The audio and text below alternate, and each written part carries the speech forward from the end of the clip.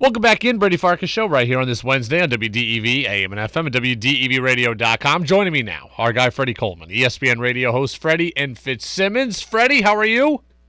I'm good, brother. How's everything with you? Things have been better. It's been a trying last couple of days. Last night, working late election night coverage, and then I went to the Patriots game with my fiance over the weekend. One of the worst travel experiences ever. The hotel, so it's almost 80 degrees on Saturday, right? The hotel for this season has turned off the air and has turned the heat on. So the room is 76 degrees all night long. The guy at dinner in front of us wouldn't stop talking about politics and COVID at the world's largest decibel level. And then the fire alarm went off at 6:30 in the morning. Jeez. I mean, at a certain point, shouldn't they give you restitution for what you had to deal with that whole weekend, even though it was only for one night? I'm working on it. Trust me. I'm working on it. Wow. I mean, the guy in front of you can't do anything about because people are just going to people. Or as I like to say, Brady, humans are going to humans. But the other stuff, there should be some kind of institution for you. Well, I'm certainly working on it. And on top of it, well, I'm glad the Patriots won.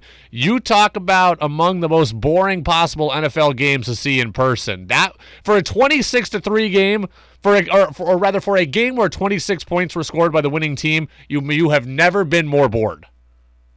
I mean, I was trying to watch the game on regular TV, and this is one of the reasons why I'm glad that I have Sunday ticket, because I was able to watch the Bills versus the Jets, and it was a far better game than that. And I could also scroll around to other games because I tried to stay awake during the Patriots-Colts game. Midway through the second quarter, I said, whew, thank God I got something else to watch. The Patriots had 91 yards at halftime, and the Colts had less than that. So it was ugly for sure. Hey, let's just bounce around a couple of different things right now. After all the talk of the last week and a half, the Nets are not hiring Ime Udoka. What do you think happened here?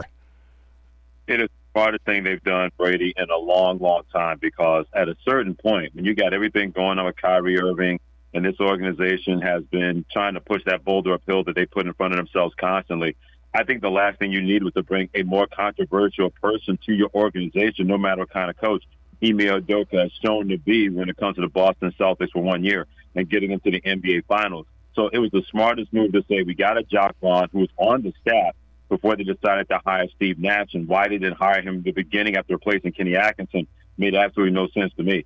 But the last thing you need is an organization that always seems to be in the middle of chaos is to bring a more chaotic situation to what you have going on. It is the smartest thing they've done in a long, long time to bring that kind of centeredness when it comes to your organization, not only on the basketball court, but off the basketball court. Let's stick with Kyrie Irving. So Jaylen Brown getting some grief for, I don't know if defending Kyrie Irving is the right way of putting it, but he's upset with the parameters the Nets have issued for reinstatement. Is this just a case of Jaylen Brown is with the NBA PA and they have to defend their guys no matter what, or is the criticism justified?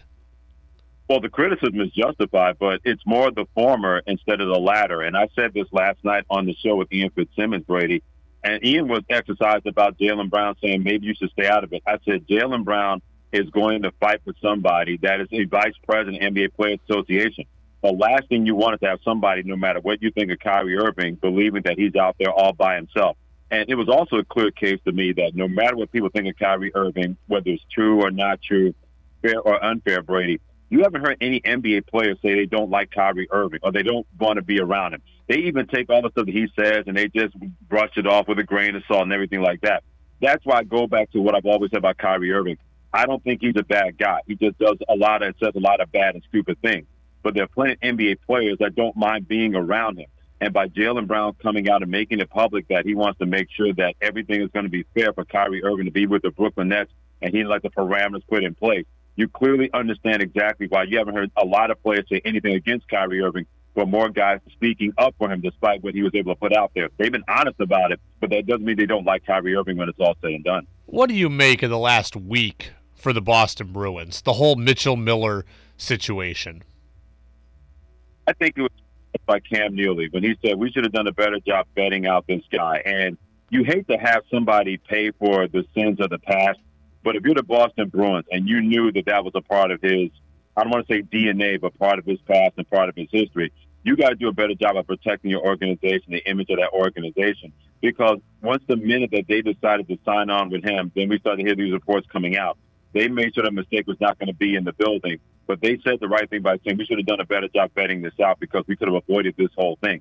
And I don't know if I feel sorry for Miller or not sorry for Miller. I will say this. I would hate to think that somebody would go through the rest of their life being punished for that. But it's a clear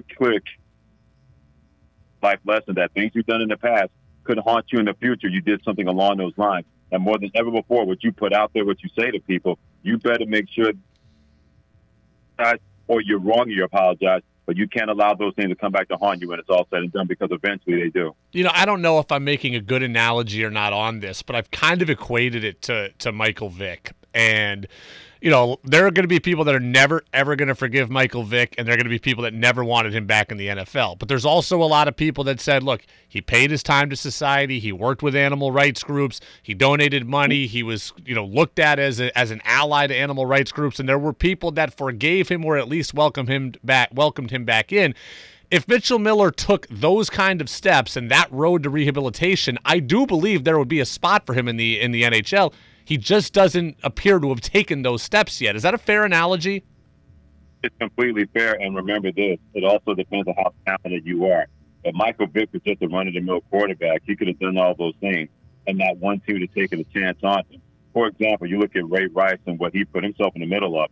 If Ray Rice's average per carry over his career turned out to be over 4.5 yards per carry, he would have still been the Baltimore Ravens with another NFL team. But because his yards per carry was below 4, they did not believe that his performance and his talent was worth the risk. The same thing with Miller. I don't think there's any doubt about him being a talented individual. Somebody's going to give him an opportunity if he decides to take those steps. If he decides not to do that, then you know that's his deal, and somebody's not going to want to be a part of that. So it's going to be interesting to see what he does going forward, what he says going forward. If he sticks to his guns and decides that he doesn't have anything to apologize for, then he better find a new line of work to try to make a living. As for the Patriots, Bill Belichick with some interesting comments yesterday that basically the last 2 weeks he's felt defensive players have decoded the Patriots playbook and have known what's coming. Does this sound like more dysfunction for the Pats offense, or just this happens all the time by good NFL players who study film? Just sounds like because I've never heard that before from Bill Belichick, because even a team can know, Brady, what you're doing, but they still have to stop it.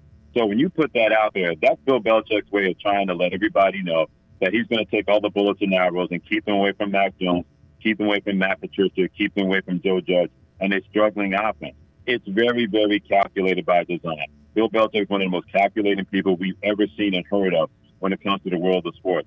He's going to do everything he can to make sure that more attention and more pressure is not going to be foisted upon his offense. So I know why he said that. But let's get Patriots offense. They believe you stop the running game. Right now, Mac Jones and those wide receivers are not enough to tilt the field against the defense, and everybody knows that. So they got to dink and dunk, trying to get yards and trying to get first downs and trying to get touchdowns. Everybody knows that about the Patriots.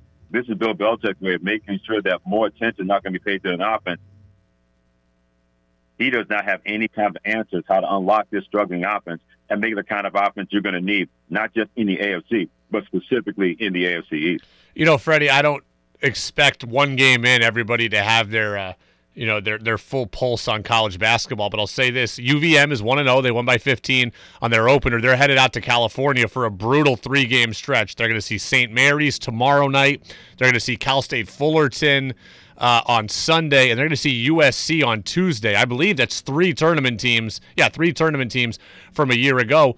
USC just got beat in their opener by Florida Gulf Coast by 15. Am I supposed to think that maybe UVM has a chance against USC in that in the last game of the 3-game stretch? The 3-game stretch, I might say, they got a puncher's chance. But when you got that kind of road trip where you get a chance to go out to California and play those 3 teams that you mentioned, including a Cal State Fullerton team that won the Big West Conference last year and got to the NCAA tournament, it's going to be the kind of stretch you're going to need. But I will say this. If Aaron Delaney plays the way he did in the opening game against Brown, they won't have any problems because he was unbelievable, scoring over 30 points. He was terrific on the 3-point line, was able to get downhill in the second half and make those kind of plays. So if he plays anywhere near that for a guy that's the America East 6th man of the year, then all of a sudden it won't be as daunting. This trip, Brady, with a 1-2 record. But these kind of games and these help you as you get into December and then you get into conference play. That's why you play these kind of games where you want to win. You're not trusting that you're going to go 3-0 on the road trip, but it's going to steel your team for a very, very tough America East Conference coming up in 2023. 32 points for Deloney on opening night. I was there. 11 of 14 from the floor, Freddie. Yeah, exactly. He was an efficient player. When you can score 32 points and you only take 14 shots, that is a very, very efficient player. And T.J. Sorrentine was in the building as the assistant coach of Brown. So, Yeah. he was saying, I used to do that back in this place when I was running hard with Taylor Coppin rather when we were doing things with UVM. So it was really cool. He had a chance to get the acknowledgement from the crowd. And then Deloney was unbelievable just taking apart Brown and helping UVM open up the season with a victory. Freddie, man, we appreciated a full breadth of knowledge and a full breadth of conversation. Freddie and Fitzsimmons, weeknights, 9 p.m. Freddie, man, we appreciate it. Enjoy the week of sports. We'll talk to you in 7 days.